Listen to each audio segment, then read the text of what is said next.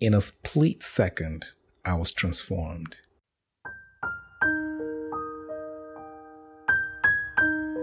And if anyone had seen me on that day, June 13th, 2017, there was no way you would have recognized me. Before I tell you what had happened to me on that day, let me first explain this kind of transformation that I encountered. It's a transformation that was first described by the great Greek philosopher Aristotle. In one of his writings, he described what he called cathartic crying. He described it as a process where one's personality was transformed into new insights because of the depth of his crying, a deep form of crying. This is the deepest kind of crying known to man. I'm talking about nose running, tears flowing, hair ripping, clothes tearing, heart wrenching, saliva drooling, nearly choking kind of crying. That was the way I cried on that day, and I got transformed. I literally couldn't breathe. I was a mess.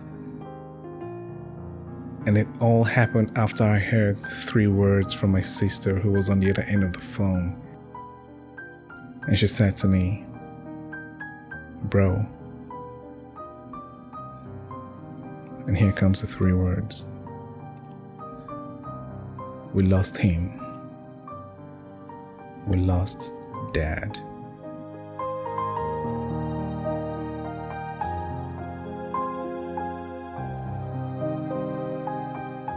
There were so many reasons why the death of my dad at the time really broke me, which I'll get into later on in today's episode. But earlier in that day, June 13th, 2017, I had gotten on a FaceTime call with my brother just to see my dad. He was in the hospital at the time. He was recovering from a brain surgery. And when I looked at him, he had an oxygen mask on him. I really wished he wasn't going to suffer. And I said a little prayer after the call, like, "God, please, I don't want Dad to suffer. If it's his time, just welcome him home." And you would think that for me to have said that kind of prayer in the morning, that if they told me a few hours later that he had actually passed, I wouldn't feel it because I had been prepared for it. But friends, nothing prepares us for grief.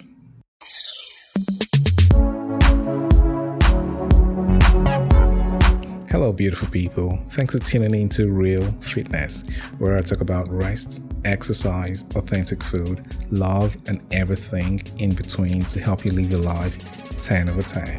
Today's episode, When Grief Grips, will come to you in 3 segments. 1, going through grief. I'll talk about the different stages of grief and how we go through them. These will help you understand your grieving process and also understand how other people grieve. And the second segment is going to be supporting others through grief. They're just some things you don't do or say when you're trying to support a friend or a loved one through grief. And they're things that you should do, things that we naturally don't think about. And supporting others through grief isn't something that really should scare you, because for some of us, it does scare us. For me, it used to scare me. I hated going to funerals. Anyways, more on that later. And the third segment is going to be making meaning out of grief. Can you really though? Trust me, this segment is not about minimizing what grief is. This is not about minimizing what you're going through, your pain, your demise, your torture. This really is just about literally what it says, making meaning out of grief. Can you really though? I ask again. I bet you can. Stick with me through to the end. I've got a great show planned out for you today. Great stories of people you know, including mine. And I hope that at the end of the day, you'll feel better, stronger, rejuvenated, energized, and you would have something to serve as a cushion for you whenever grief grips you or someone you love. Going through grief. Okay, this is one truth that I believe many of us already know, but it's worth repeating. We all grieve differently. I'd like to let that sink because if we can understand that fundamental truth, it'll really help us through our grieving process, and also when we go through what we call collective grieving, and also when you need to support other people who are going through grief. More to come on that. Second thing I'd like us to know fundamentally is that grief is usually preceded by a loss. Loss of a parent, loss of a child, a baby, loss of a pet, loss of a job, loss of a relationship, and even in the case of COVID-19, which is something that has changed our entire world, the loss of life as we knew it could also cause some people to grieve. So we all grieve for different reasons. Now, anytime going through grief is talked about, one of the things that we would hear the most is the 5 stages of grief.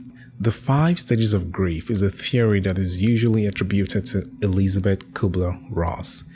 She said that when people grieve, they go through 5 stages: denial, anger, bargaining, depression, and acceptance.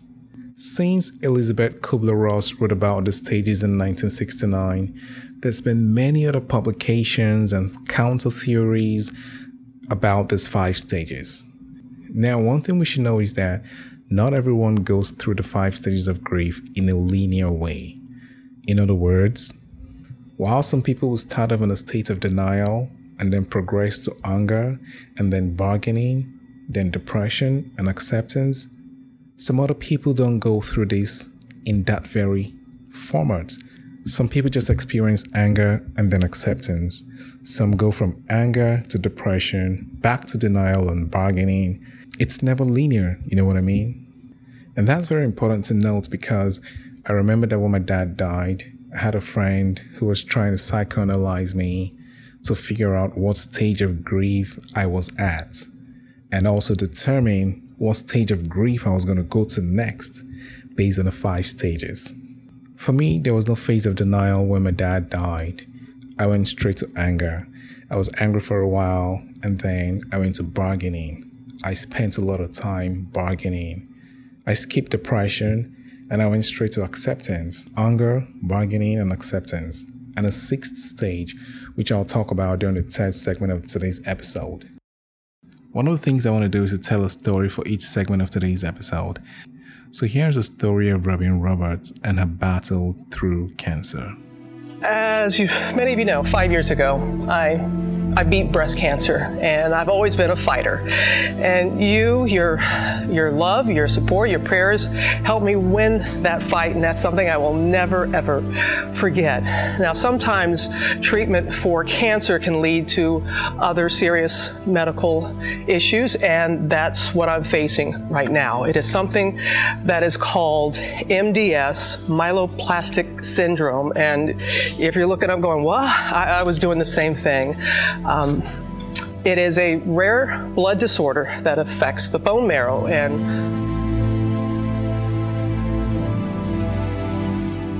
she had a loss that bore another loss, which is a breast cancer that gave rise to the MDS, and it seemed like grief for her was continuous. And I was like, I have MS? No, MDS. And he spelled it out for me, myelodysplastic syndrome. It was completely foreign to me. And I did the thing that we tell people not to do. I went on the internet and I had a reaction that, I just started crying. Telling my family was the hardest part, especially sharing the news with my mom, who was ill. It was very difficult to call my mom. I'm the baby. I'd already put them through quite a bit with my breast cancer journey.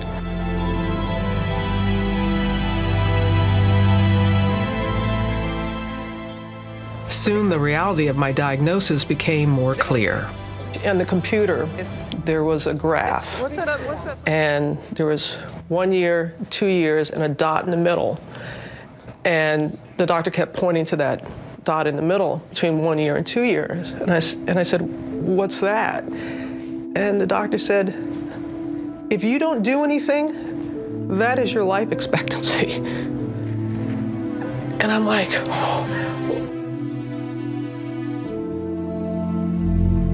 During her MDS treatment, Robin went on to spend 30 days in a hospital going through a bone marrow transplant. And I hear that those things are very excruciating. And after that, she had to spend another 100 days in isolation. Surviving these 100 days post-transplant was very critical to her surviving at all. And why I bring up the story is because prior to this, her family has been one to really have a big production around Thanksgiving. And the 100 days that she had to spend in isolation post-transplant was one that was going to take her through Thanksgiving, which meant that Thanksgiving for her in 2012, which is when she went through that procedure, was going to be very different. She would have memories that will be so different from what she's been used to. That again can compound the grief of losing one's health.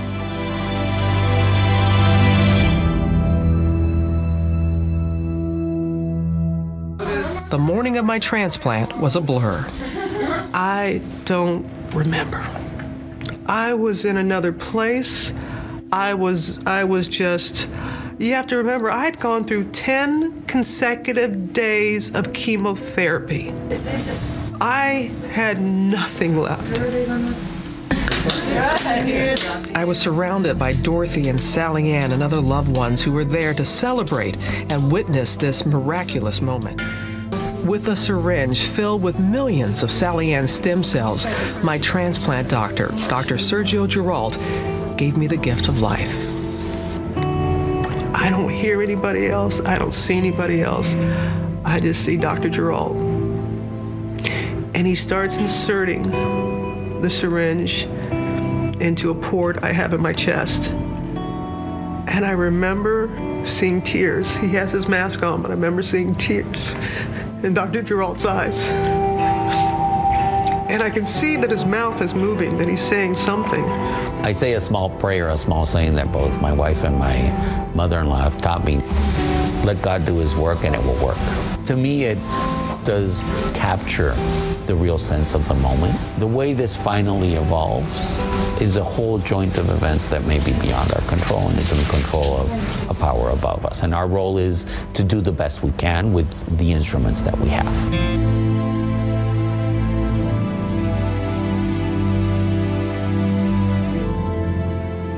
Today, Robin is going strong. It's June 2020. She's still reporting as a journalist. She has a master class. She's doing great. She's been able to live on and transition with her grief. She's been able to bounce back. And many times, and it seems like the crushing and the grinding of the grip of grief would just kill us. Remember stories like Robin Roberts, that there is a high chance that better days are ahead of you.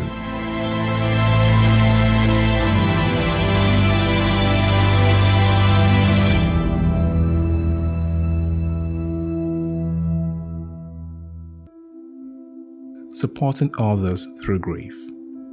There are few things that we do subconsciously which do not make us the best form of support when our friends and loved ones are grieving. Have you ever been in a situation, either as the one who's grieving or the one who's there for someone else who's grieving, where you're trying to compare, or someone is trying to compare whose loss is deeper or greater? Like, could it be my loss or your loss?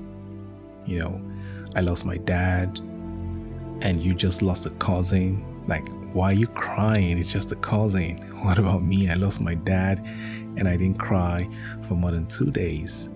Some people try to compare people's grief with theirs just to kind of measure or understand why they're grieving the way that they do. The honest truth is that the worst loss is your loss, because it doesn't matter what the other person's loss was like. My loss is always going to feel like the worst. It doesn't matter what a relationship was like, even if it's a pet, even if it's losing my ability to be a slave queen or a slave king, my loss is the worst. Another thing that we do subconsciously is judging the way other people grieve. This always leads to deeper frustration, and it happens especially in the case of collective grieving. So let's say in the situation where my dad died and I'm the first of four, and let's say one of my siblings experienced a lot of anger and cried a lot during the entire process of mourning and the funeral. And for me, I went through anger for just like 2 days, and for the rest of the period I had to be strong for everyone, so I wasn't showing so much emotions. Now, in some cases, you will have people who show a lot of emotions feel or think that others who are supposed to be grieving with them, because it's a collective grief, those are the people who are not showing emotions as deep or as strong or as overt as theirs at that particular time, are not grieving enough, or probably didn't love enough, or the loss didn't mean so much to them. And then you see lots of frustration that arises in families because we're all judging the way others grieve. When people don't grieve like we do, we think that they're not grieving enough. And that is wrong. It also happens with couples. Maybe there's a loss of a child, and one person is trying to be rational or is at a different stage of grieving from the other person. We judge them and feel like they are not grieving enough. The point about this is, quit judging the way others grieve. It only leads to frustration. Understand the different stages of grieving. Understand the different likelihoods, the different ways that grief is expressed. Understand where you are, and know that people might be at different stages and may not experience it the way that you do experience it. And we all experience grief in different ways for different situations. So we just have to be able to excuse ourselves and excuse other people. So I'll give us a few things to do and a few things not to do when supporting others through grief, and I'll share my story for this segment. So one of the things to do is to understand grief. There is no right or wrong way to grieve. And even though we talked about 5 stages, people do not go through the stages in a linear way. And you don't have to tell people that, hey, you are at this stage of grief. No one really wants to be psychoanalyzed when they're going through grieving. So this is just for your own knowledge. It's not something to start telling your friend or loved one while they're grieving. And also, there is no timetable for grieving. Some people go through these processes very quickly, and some people go through them for a very long time. And again, like I said, sometimes it's quicker depending on the nature of the loss, and some other times it's a little longer. So understand that there is no timetable, and if you, as the one who's grieving, feels like you're spending too much time and people might feel like you're too weak still grieving, don't think that way, because the honest truth, it is okay. It is very okay. It is you and your process. There is no timetable. And grieving processes are unique to individuals, so don't try to psychoanalyze them. Just be there. Be there for them. Acknowledge their situation. Acknowledging the situation means using the right words to describe what has happened. Hey, I'm sorry your dad died. Is different from, I'm sorry he kicked the bucket. I'm sorry he's at a better place. Or I'm sorry he's no more.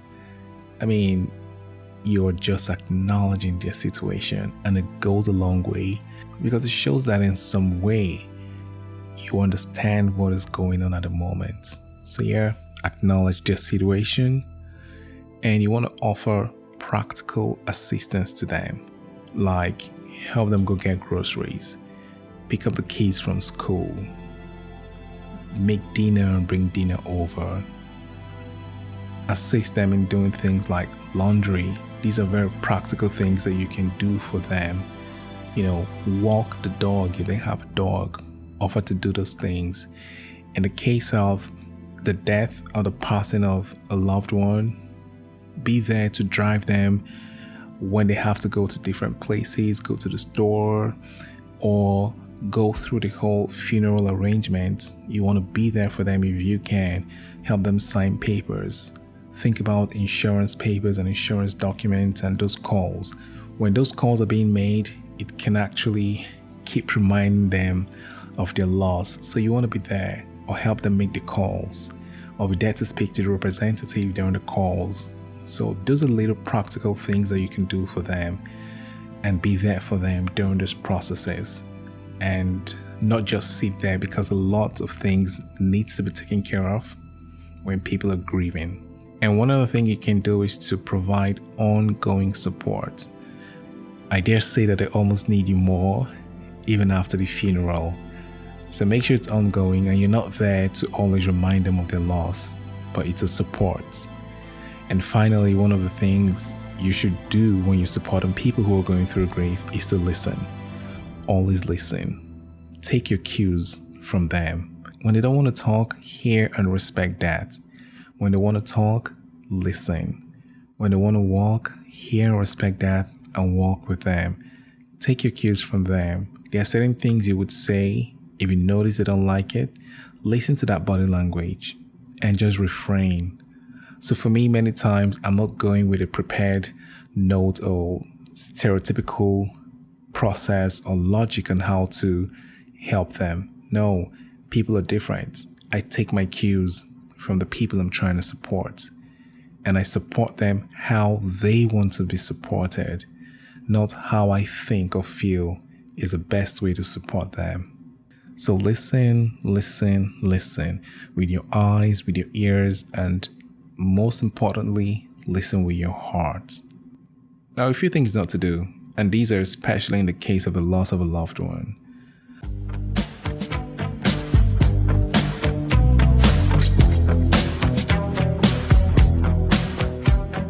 Don't be afraid to discuss candidly about the deceased when their names are mentioned. Many people do not know how to talk about the deceased, and sometimes you don't even have to talk or contribute, but just listen. Don't shy away from it. Don't try to change the subject. If the person you're trying to support wants to talk about it, listen, engage.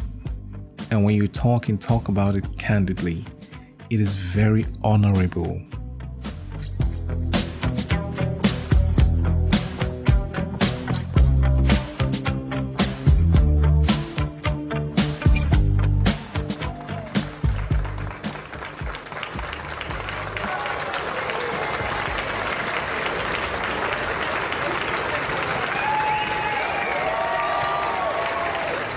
The applause you hear in the background is not a sound effect.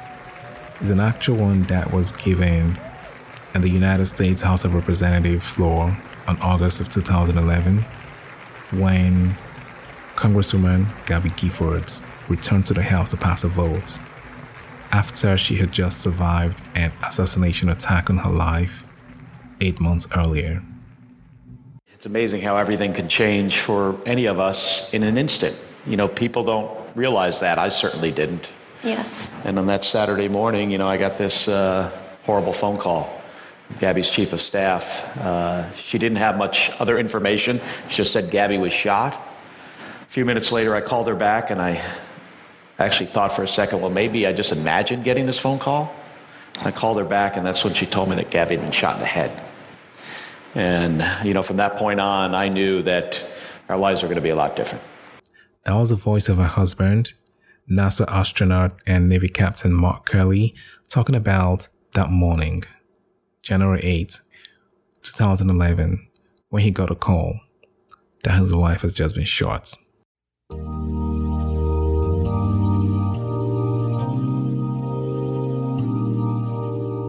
According to the police report, Congresswoman Gabby of the 8th District of Arizona was organizing a meeting somewhere at a Safeway parking lot in Arizona. And shortly afterwards, while the meeting was still going on, a gunman walked in their midst and pointed a gun at her head and shot her at point blank range. How she survived is still a miracle, because the shooter went on afterwards and began to spray bullets into the crowd, and he killed 6 other people, including a chief judge and a 9-year-old girl. It was very devastating. Now imagine if you were Mark Kelly, her husband, what would have been going on in your mind knowing that many other people had died, and these gunshots went through her head at point blank range.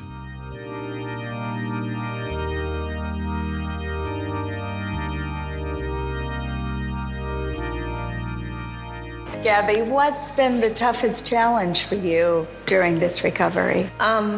Talking really hard. Really.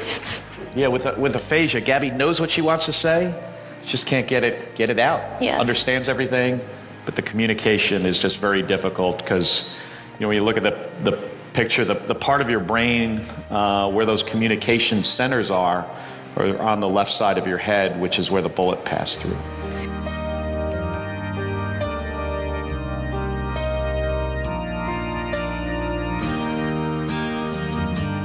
Seven days prior to that assassination attempt on her life, they had just returned from a conference that they usually went to at the beginning of every year, somewhere in South Carolina. This is a very high-level conference that a lot of people like the president, Bill and Hillary Clinton, they usually attended this at the beginning of the year. High level, you met new people, made new connections. You came back supercharged and ready to face the year. And Congresswoman Gabby was someone to always take New Year's seriously. She always had this list of 10 goals that she was going to try to hit during every new year, and she made sure that her husband also wrote goals. So imagine her coming back from this during the new year and was supercharged, ready to take on this 2011. And a few days after she's back from this conference, who would have thought, or how would she have planned for the change that was coming to meet her, which was that gunshot to her head that was going to change everything. She didn't plan for it. The truth is, we could never plan for grief.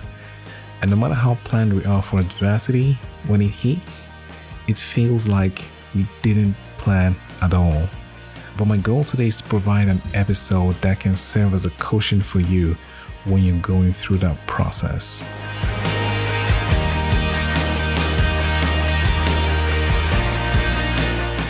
Gabby and Mark tell a story of the time they went to Las Vegas and they invited a friend of theirs from Australia.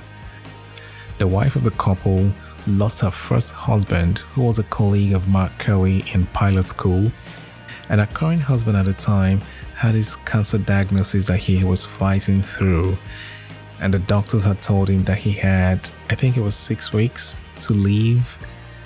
And the wife, the one who had lost her first husband and was not married to this guy who had cancer, she was also a medical doctor, just went out looking for a solution. She just didn't give up, and she was able to find a trial treatment that she gave to him. And at the time of the writing of the story, which was in 2017, he had gone on for a year and he was doing fine and recovering well.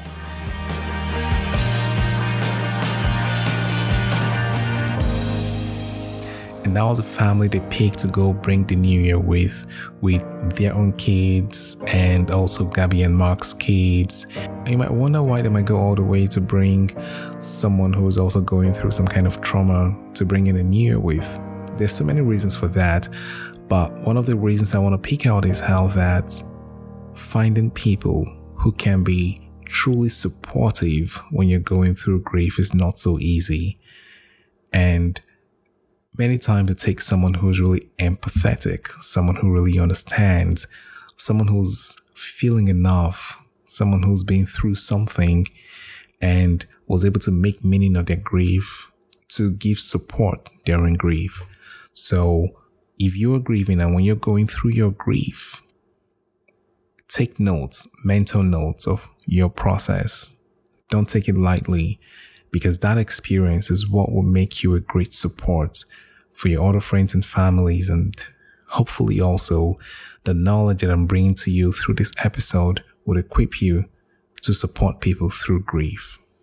Gabby's husband, Navy Captain Mark Kelly, wrote in a story that I would also post in my show notes, and I quote, "It's coming on 7 years now, and in that time, we've learned a lot. You may find that after times of tragedy and struggle, your cherished traditions change. Some may disappear. Others may just need to wait for now. But if you leave yourself open to them, new ones will appear, and you will find causes for celebration and types of resolve that you may not have otherwise imagined." I hope that the story of Congresswoman Gabby Giffords would bring you some kind of hope and courage.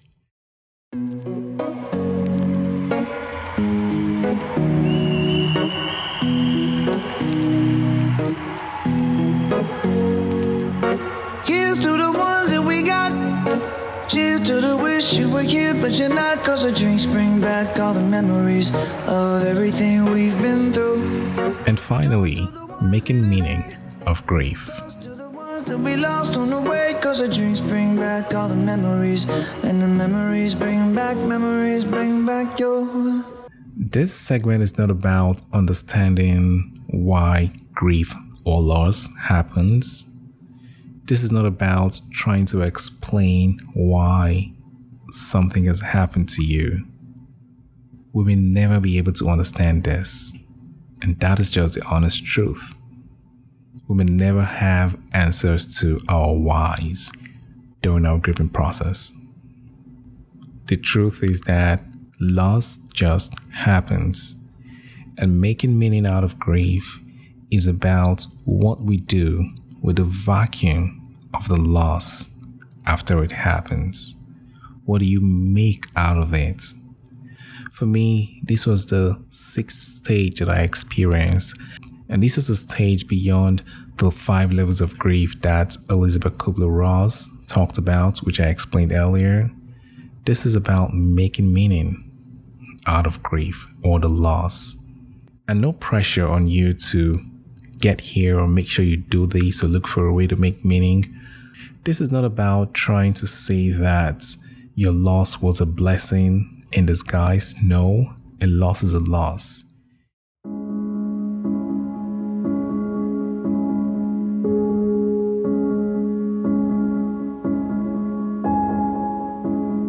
I'll tell you a story, and this time it's about Arianna Huffington.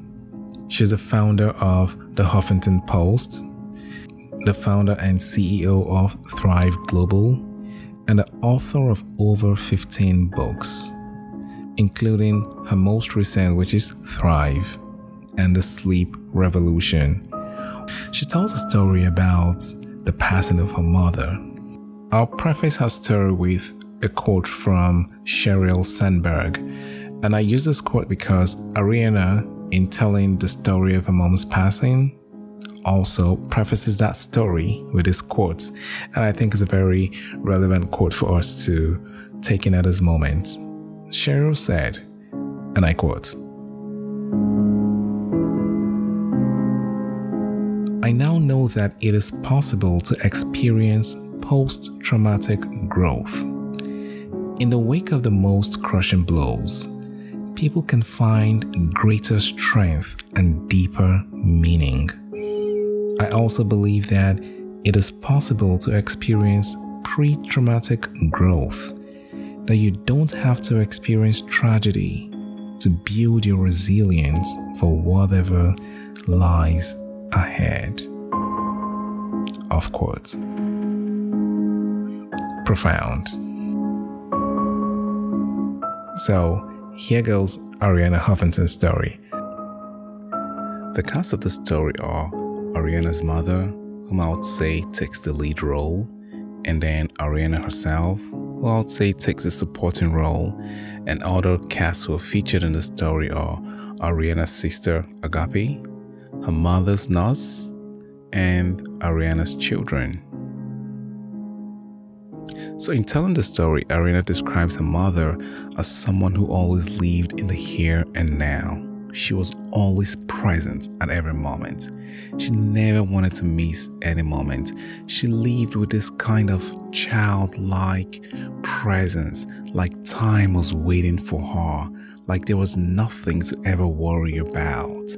She had this zen about her whenever she was living. On the contrary, Arianna, for someone who has 15 books and is a CEO of a huge media empire, her life was filled with hustles and bustles. She was always on the move, deadlines here and there, always rushing, and seemingly always running behind time. So once upon a time, Arianna's mother was just discharged from the hospital after having gone through a heart procedure. And she told Arianna and her sister on their way home that she wanted to stop by this grocery market somewhere in Santa Monica where they were living at the time. And she just wanted to, cook for everyone. When they got home, they stopped by the grocery store. Arianna's mother shopped, got the things she wanted. They got home and she made food for everyone. Herself, her daughters, and her grandchildren. Everyone ate. She was walking upstairs. She looked through the window. She could see her grandchildren playing on the scooter outside. And she took a moment, paused, took in every moment, watched them, and just smiled and went back on her way. And all this time, Arianna and her sister were watching their mom closely, and then they thought to themselves, well, mom must be doing very well. We don't think she's really ill. But just before they finished their thoughts, Arianna's mom fell to the ground. They rushed towards her and wanted to call the medics, but her mother stopped them. She didn't want any medics. She didn't want any attention. She said she was fine. So they called her nurse to come over just to be sure that everything was fine. Her nurse came, and instead, Arianna's mother requests for everyone to get wine glasses. And then she gets a bottle of red wine, pours it out for everyone. I mean, she was on the floor, but everyone gets a glass of red wine. You know what I mean? And they all sat on the floor right there with her, drinking and telling stories. She had a lot of stories to tell, all of them.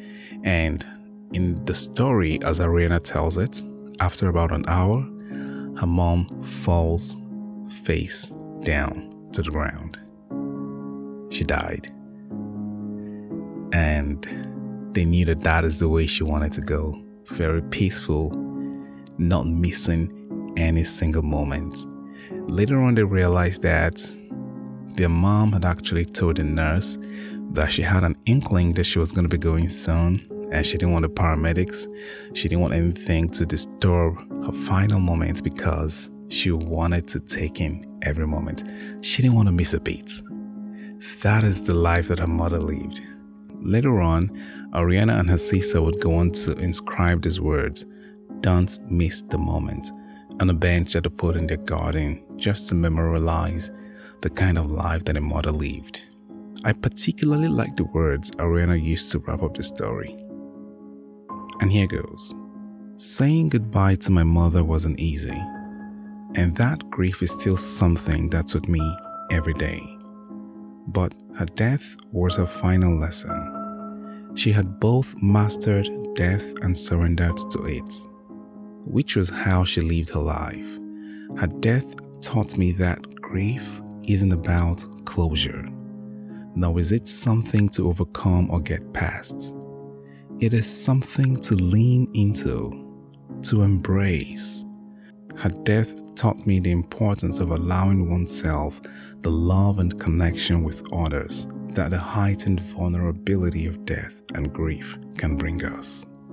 Grief and death are inevitable, but the clarity they bring are available to us right now while we're in the land of the living. And if we let the lessons enter our lives, will be much more resilient when they do come.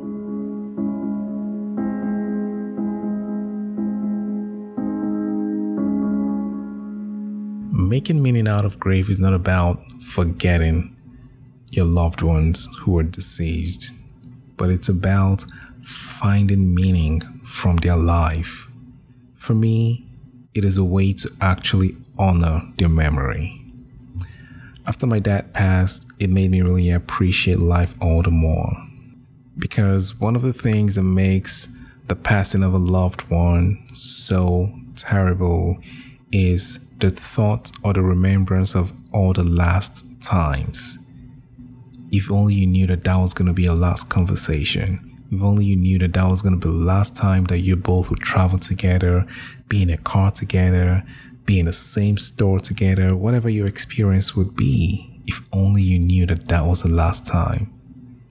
But grief doesn't give us warnings. We never know. If only I knew that the last time I saw my dad 6 years before his passing was going to be the last time, or that the last call I had with him was going to be the last one, where he could actually hear me and talk back to me. If only I knew. And sometimes, even when we know, it doesn't even help or change anything. Because really nothing prepares us for grief. But not knowing is usually very traumatic for a lot of us. So after my dad passed, I kept asking myself the question, if I knew that was the last time I was going to speak with him, what would I have said differently? If I knew that the last time I saw him in Nigeria was the last time I was going to see him, what would I have done differently? And when I began to truly ask myself those questions introspectively, I began to say to myself, you know what? I really don't know what this last will be. How about I start living today as if it were my last?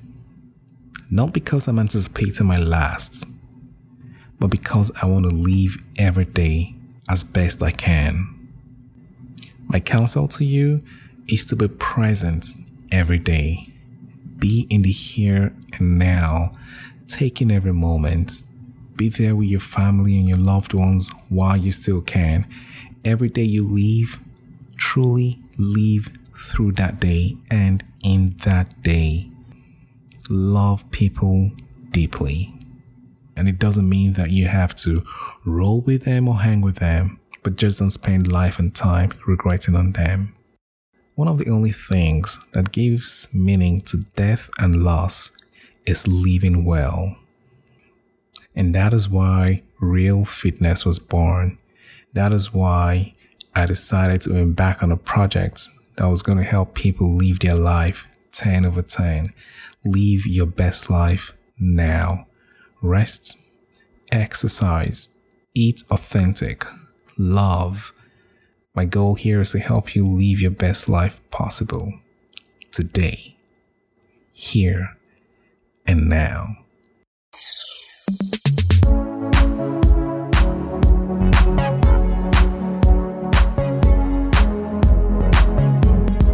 So thanks everyone for your time. It's really been a pleasure making today's episode of the podcast. I know it's a very heavy subject, and some people might say, you know what, I really don't need this in my life right now. It's too melancholic. I need some positive vibes. But honestly, these are life lessons that we all need. Something to just have somewhere at the back of your mind. And very honestly, somewhere in the world, someone is grieving. So if you don't need it now, which I know you will need some time, share with someone who needs it. Share with someone who's trying to be there for a friend who's grieving or who's actually grieving themselves. And the hope is that they would find enough truth to help them go through the process, enough cushion and enough support to help them land softly and go through the process. And whenever the time is ripe, bounce back, find resilience and strength, and live a better life post-grief, post-trauma.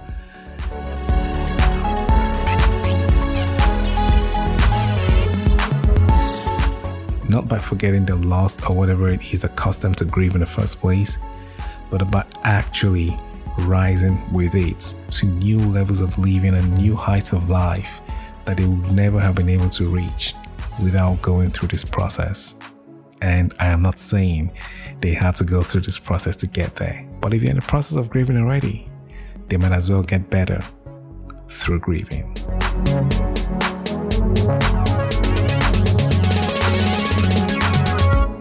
You can also leave me a comment right here on Apple Podcast and rate the show. It goes a long way to help my visibility and help people find it when they search. And you can also shoot me a comment or leave me a feedback or ask me a question on Instagram at Real Fitness Club.